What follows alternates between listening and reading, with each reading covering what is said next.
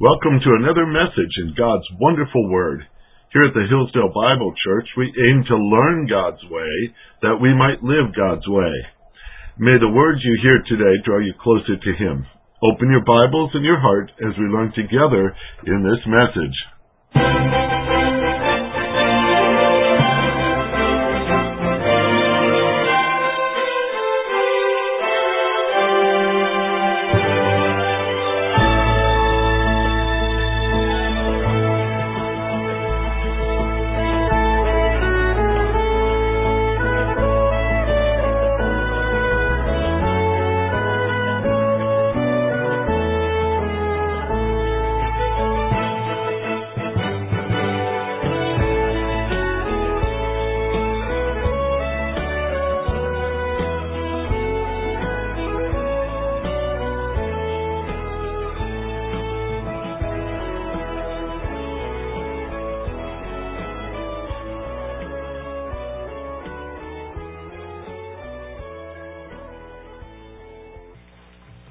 All right, back to John chapter number 1. This morning we were in verses 9 through 13, and we're going to go back to those verses again. We had the first view of this section, and that was regarding those who reject Him. And now we're going back over the same verses and talk about those who have received Him. This is a much happier theme this evening than it was this morning. Verse number 9, there was the true light which coming into the world enlightens every man. He was in the world, and the world was made through Him, and the world did not know Him. He came to His own, and those who were His own did not receive Him. But as many as received Him, to them He gave the right to become children of God, even to those who believe in His name, who were born not of blood, nor of the will of the flesh, nor of the will of men, but of God. Great section for us, especially as we read these words now. We find the joy of knowing Him. We have received Him. We believe Him. And that makes all the difference, doesn't it? We read these words and we say, oh, I'm so glad to be on this side of the sermon instead of the other side that we had to deal with this morning. As we look at this, again, the declaration that Jesus is God is evident in this passage. All the way from the very first words he wrote on the page, that which was from the beginning. We're speaking of God. In the beginning was the Word. The Word was with God, and the Word was God. The declaration that He is God permeates this entire book, this whole gospel as well, but especially this first chapter. He is God. That is a presentation of what we celebrate here at Christmas time. It's not just a baby in the manger, right? It's not a symbolic thing of new life, as they even do that with Easter as well. They say, well, it's just about new life. It's much more than that. It's about a Savior, and the only one who can save us is God. That's an important combination to put together. Man cannot save you, right? Yes, thank you. All right. Man cannot save you. You can't save you. No one else can save you. Only God can save you. So if Jesus can save you, who is He? He is God, right? It's just that it's like math. If you take it real simple, these parts go together, and it's just the way it ought to be. So John is declaring Him to be God in this passage. And as I said before this morning, it just is such a remarkable thing that the world would reject Him. The world that owes their life to Him. The world that has been created by Him. All these individuals who have lived on this planet, that they as a whole, as mankind, would turn their back on God. And He would come then to speak to them. We say this every now and then. We're certainly not in any position to do anything about it, but if we were in God's shoes, what would we have done with a world that rejected us after we had made it? Aren't you glad you're not God? You know what we would have done? Smash it. Get rid of it. Start all over, right? Wipe it out. He didn't do that, did he? That's a remarkable thing about our God. He came to this world. That's mercy. That's grace.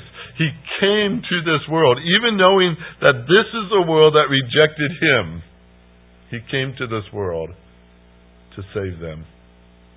That's amazing. That is absolutely amazing. As we walked through this, we saw that first view this morning of those who have rejected him, even with all the testimony in front of them. All the testimony, as John looks back 60 years and he's writing these words out, no doubt these thoughts are coming to his mind.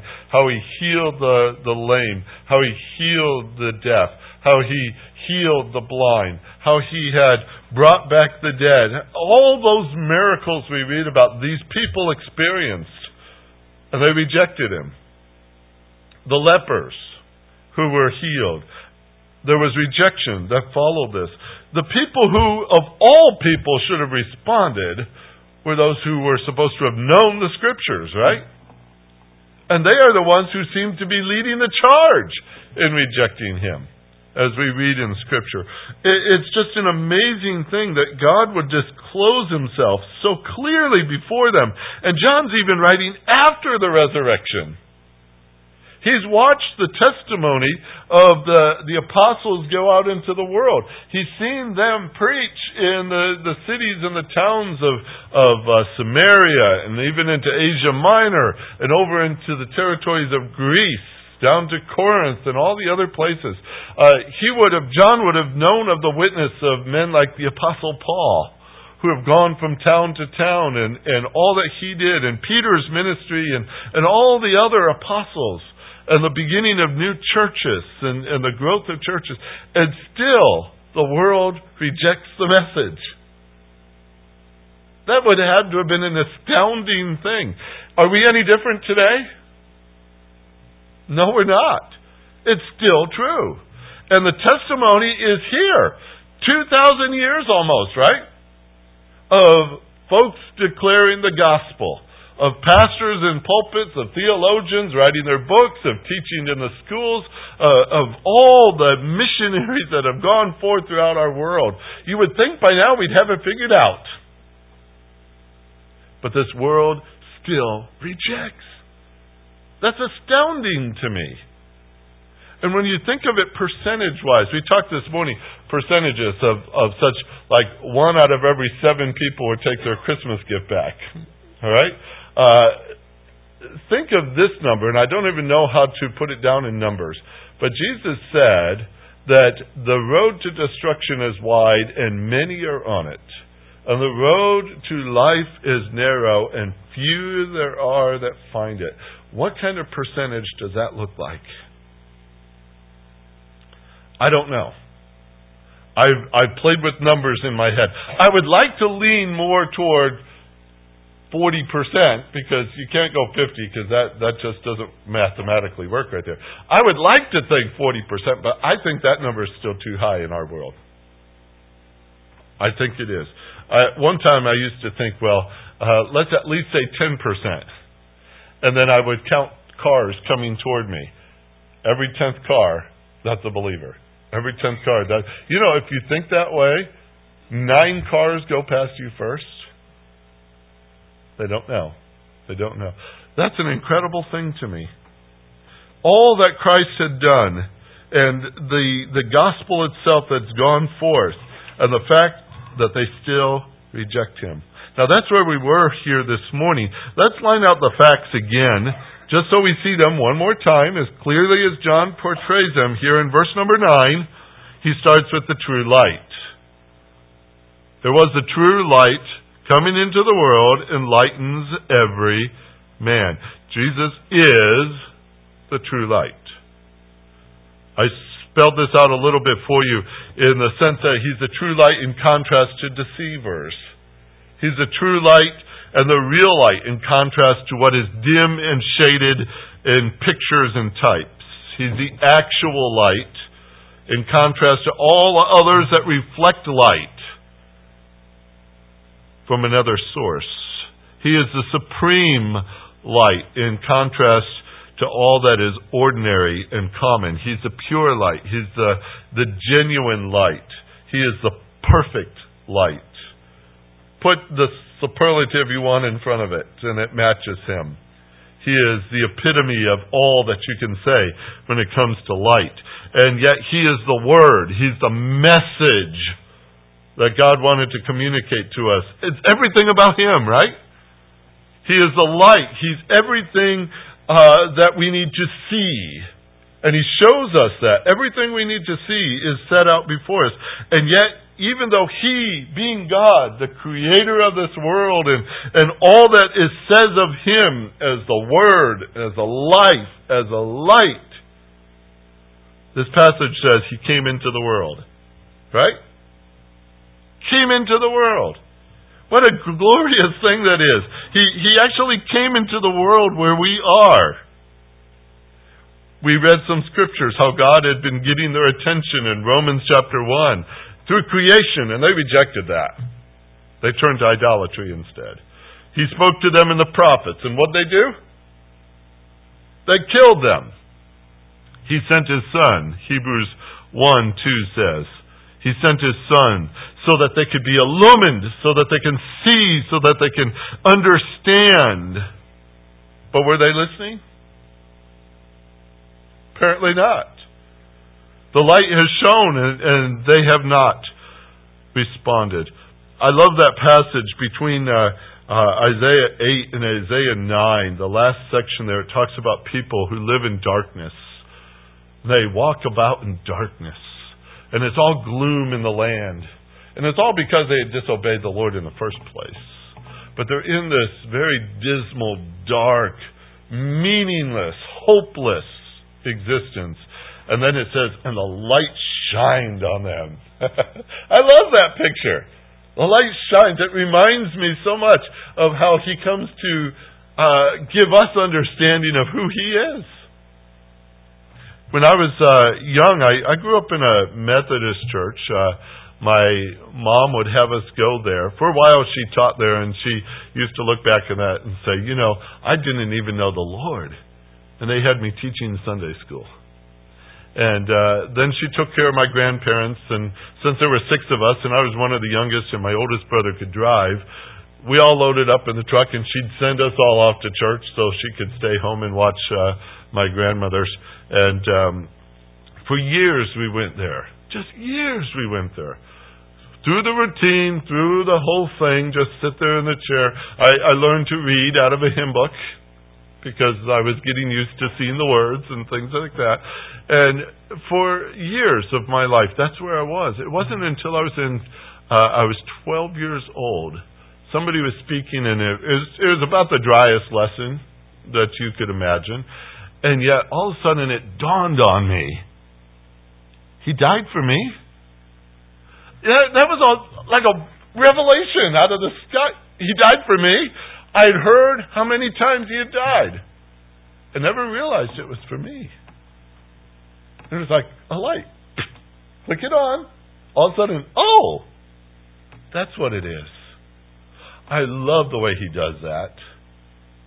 And if He doesn't do it, who can? He's the light, right? He's the light. He gives light. He illumines, as we see it here. He comes with a message. He makes it clear. He announces it to us. He has come into the world. What a wonderful thing He has done for us. That He would come into the world. Now, His approach is rather surprising. We look at it at the Christmas season. He came as a baby. This is God's wisdom. It's incredible, isn't it? If you had to think through the scheme of how you were going to get man's attention, is that the right approach, at least in your mind? Pick a baby and put it in a very obscure place so people don't notice where it's at. It's in a manger, right? And have parents that people are just not quite sure of their relationship anyway. They're supposed to be married. They're not married. They're engaged, but she's great with child. You start putting all the pieces together, and the world will look at that and say, that is the strangest approach to introducing the true light. But that's how God did it. He could have did the big flash and the bang and everything else, and boom, there's the light. Everyone understand now? That's what it's all about? He could have done. But He didn't. He came into this world. The Scripture says He took on flesh and He dwelled among us. He dwelled among us. His years of ministry, some 33 we believe, He dwelled among us. This world, even though it was made by Him, He walked on it. He breathed our air. He saw our dirt. He lived in our world. He ate our food. He came down among us. Isn't that astounding? A God would love you that much, He would do that. He would move to your place to live with you so that you can know who He is. He tabernacled among us. This is God. We say Emmanuel. What's that mean? God with us. What a precious thing that is. Mary, I love Mary's statement of praise. We use it for a lot of different things, but in the book of Luke, she declares her praise, what God has done, and it's a rather lengthy section, but right in toward the end of that, these are the words that Mary says. She says, He has given help to Israel, His servant, in remembrance of His mercy. He came to give us help. Help! And that's what we needed, right? We were in darkness. He came to give us light. He came into the world. That was the fact that we were recording this morning from verse number 9.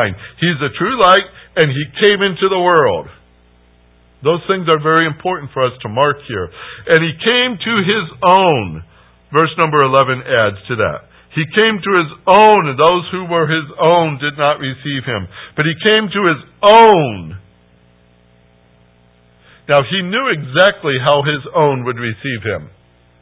He knew exactly what the prophecies were. Matter of fact, He had told those prophets to write them back in the Old Testament. Now, that's where it starts to rattle the mind a little bit, right? Who told them to write? The Lord said, right?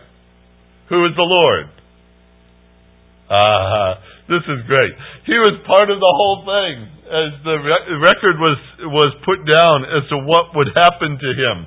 That was written under His instructions. And now He stands here and He says, I've come to my own, knowing exactly what they would do. They did not welcome Him. He came to His own, even though they would not welcome Him. Came to His own. In His great omniscience, He knew they would reject Him. But He came.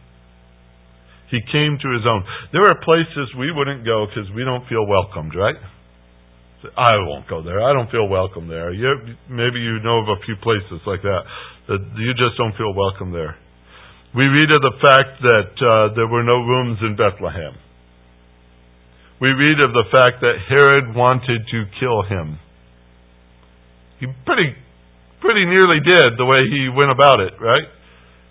Killing all those babies in the territory of Bethlehem. The religious leaders didn't even take the time to check the prophecy that they read to Him that day. When He asked them, where is He who is born King of the Jews? And they said, it's in Micah. It's Bethlehem of Judea, right? Remember they said that? 6 miles away from where they were, and they didn't even go and look. And what was that prophecy about? It wasn't about a baby. It was about the ruler from eternity being there. And they didn't even go and look. That's amazing to me. He came to His own town in His ministry, and they told Him to leave. Threatened to stone Him.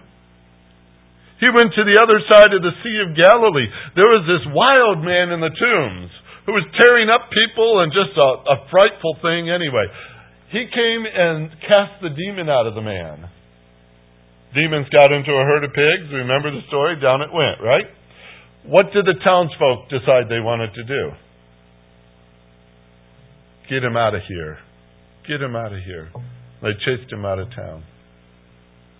All these scenes over and over of the people rejecting him and willing to toss stones at him, and then eventually yelling those words that we know so well, crucify him, crucify him, crucify him.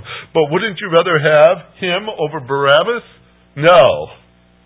Give us Barabbas. The rejection. He came to his own. You couldn't have found a more unwelcoming place. But he came anyway. He came directly to those who would reject him. You know, I'm very glad he did that, because it speaks volumes about my own heart and where we all are, truly.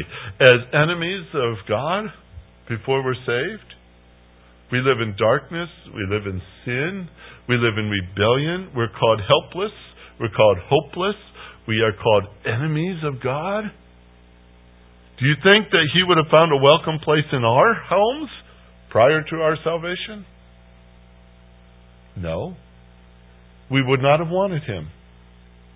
We would have been uncomfortable with him. We wouldn't have wanted to be convicted by him just by his very actions of what is righteous.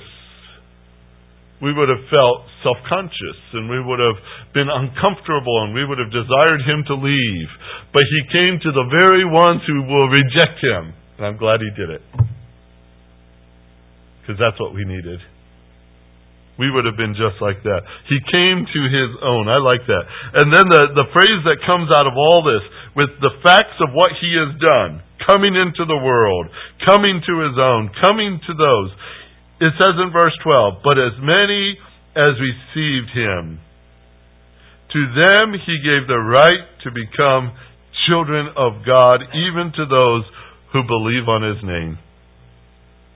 As many as receive him. As many as receive him. Does that sound like a wide open door? An invitation? As many as received him. For God so loved the world that he gave his only begotten Son, that whosoever believeth in him. The theologians always have this argument going on.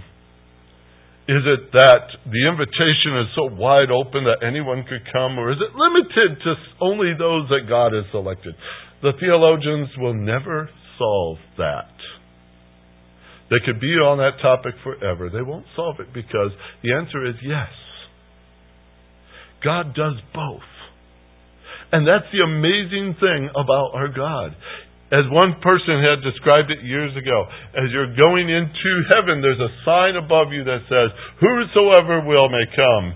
And if you step inside and look on the back side of the sign, it says, chosen from the foundation of the world. Can God do both? He certainly can. And if it doesn't reconcile in my mind, that's okay, because a lot of things don't.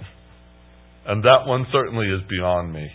But this is that beautiful phrase when he says, he came into his own, and as many as received him. There's something very comforting in that, because as many as received him, that many were made children of God. As many as received him. If 500 welcomed him, 500 became children of God. Everyone who received him became a child of God. Everyone. Because that's the picture of this passage. As many as received him, to them he gave. Underscore that word, gave. Even in the receiving, they're not doing something to earn it, are they? He gave it. He gave it. As many as received him, to them he gave the right to become children of God. Oh, I love that phrase. What's it mean to become a child of God? That little word in the Greek is from our word ginomai. It's a fun word. A lot of my students get it wrong on tests all the time. It looks too much like other words, and they're always confusing that. There's 3 of them that look alike, and they always scramble those for some reason. Maybe I'm not teaching it well. I'm not sure yet, but maybe it's just them. I'll hold it that way for a while. But ginomai is more than just being something. It's the idea of becoming is to take on that appearance, to assume that character. What you weren't before, you are now. And it's used somewhat in the concept of those who, I know we use this negatively more times than not, but they go into the theater and they're going to play a role, a various part for something, and they assume that character for the role. And they're convincing because of the way, hopefully they can act it out on the stage. They have assumed the character. They have assumed the appearance of something. Yesterday, Megan and I went down to watch The Nutcracker in Oklahoma City at the ballet. Beautiful, beautiful scene. It was wonderful to see. Those people do not wear those costumes every day. They only wear them on that set when they're doing the production, right? Certainly that Mouse King doesn't go home like that. But when you think of the picture, they weren't that, but they became that. And that's the only part I want you to grasp from the concept, is that we weren't children of God, but we became children of God. That's something He did. He changed us. Changed everything about us, our appearance, our character, you name it. He has changed us to become children of God where before we were enemies of God. He gave us the right, the authority to be called children of God. Do we consider that such an honor? To be called a child of God? To have the right to wear that name? God's name? To have the right, the authority to live by that name, to claim the promises of Scripture, to hang on to the promise of eternal life. Do we have that right? Yes. Why? Because He gave it to us. Didn't He? Isn't that precious? This is what He's done. Those who have received Him, He gave them the right to be called the children of God. The right to become, even to those who believe on His name. I'll read you a paragraph here. I think it's wonderful. But if the world knew Him not, and Israel received Him not, was the purpose of God defeated? No, indeed, for that could not be. The counsel of the Lord shall stand. The marvelous condescension of the Son could not be in vain. So we read, as many as received Him, to them He gave power to become the sons of God, even to them that believe on His name. This tells us of the human side of salvation. What is required of sinners. Salvation comes to the sinner through receiving Christ, that is, by believing on His name. There is a slight distinction between these two things, though in substance they are one. Believing respects Christ as He is exhibited by the gospel testimony. It is a personal acceptance as truth of what God has said concerning His Son.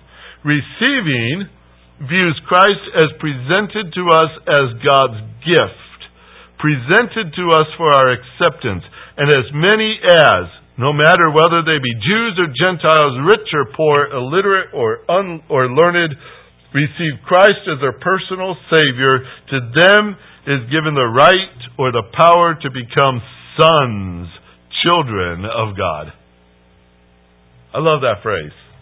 Just what He's done. There's a picture, every time I hear of it as a gift, I have this remembrance that comes to me. This is the best way I could describe it to you. There's a gift that's been given to you. Scripture says that God gave us His Son.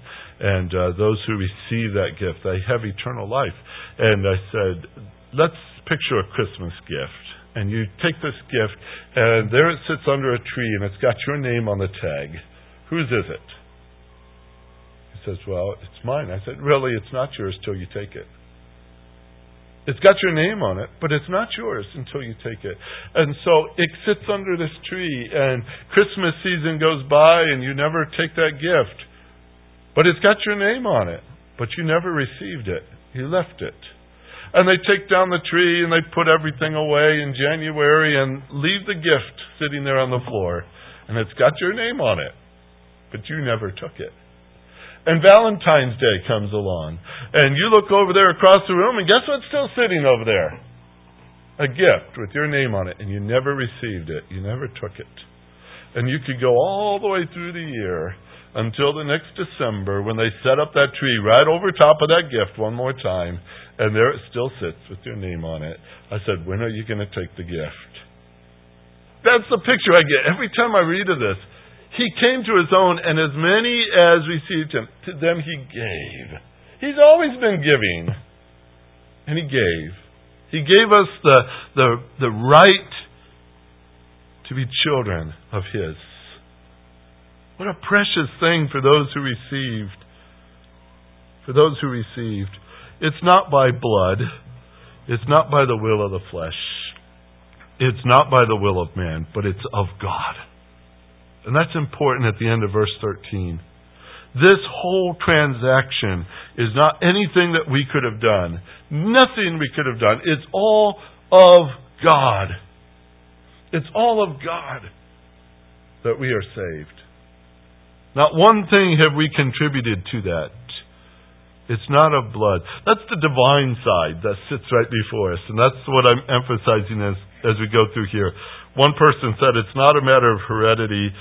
Regeneration does not run in the veins. It's not the will of the flesh, the will of the natural man as opposed to God. And he has no will Godward until he has been born again. It's not the will of man, that is to say, the new birth is not brought about by some well-meant efforts of friends, nor the persuasive power of the preacher. It's of God. The new birth is a divine work. Only God can do it. Only God can do it. That's what our passage has been telling us, right? He is God, who is the only one who can save you. Him. He is the only one. That's what He did. He saved us. Jesus said it this way to Nicodemus, that which is born of the flesh is flesh. That which is born of the Spirit is spirit. Do not be amazed at what I say to you. You must be born again. The wind blows where it wishes, and you hear the sound of it, but you do not know where it comes from and where it is going. So is everyone who is born of the Spirit. There's no other way to be born. He saved us. Titus heard from Paul one day. He saved us, not on the basis of the deeds which we have done in righteousness, but according to His mercy, by the washing of regeneration, by the renewing of the Holy Spirit. He did it. He did it. I like being on this side of the story, don't you? To know that what we have received, what we have believed, even that was a work of God in our hearts, because Jesus shown it to us. And unless He had done that, we would have never known what to believe. We would have never known what to receive. But He came. That's why He gets the glory, right? That's why He gets the glory in all this. So, as we wrap up here for our evening here, there are just simply two views we've been looking at from this little passage. Those who reject Him, those who receive Him. Those are the two. The rest of the world is wrapped up in those two categories. Those who reject Him, those who receive Him. I trust that everyone here is a receiver. That's what our desire is. That's what I hope that's where you're at. But let's talk to the Lord about it. Heavenly Father, since salvation is your work, you know every single need in this heart, in this room. You know exactly what is needed. And if there's anyone that might be among us who have never received you, draw them to yourself, we pray. That's your work. For many of us, Lord, perhaps all of us in this room, we have received you, and we rejoice in that tonight. What great things you have done to bring us to understand you, bring us to receive you, to believe you, to be called children of God. What great works you have done to bring us to this place. Thank you, Lord. You get the glory and the credit and the honor for all these things. As we look upon our season before us yet, We thank you, Lord, that we know why you came. And we thank you that you did come. We needed you, and that's exactly what you met. We praise your name tonight. Look forward to a week before us, and perhaps, Lord, you might give us the opportunity to share these very words with somebody else who needs to hear it. Make us sensitive to the needs of others, just to proclaim how great our God is. We'll give you the glory for all this in Jesus' name. Amen.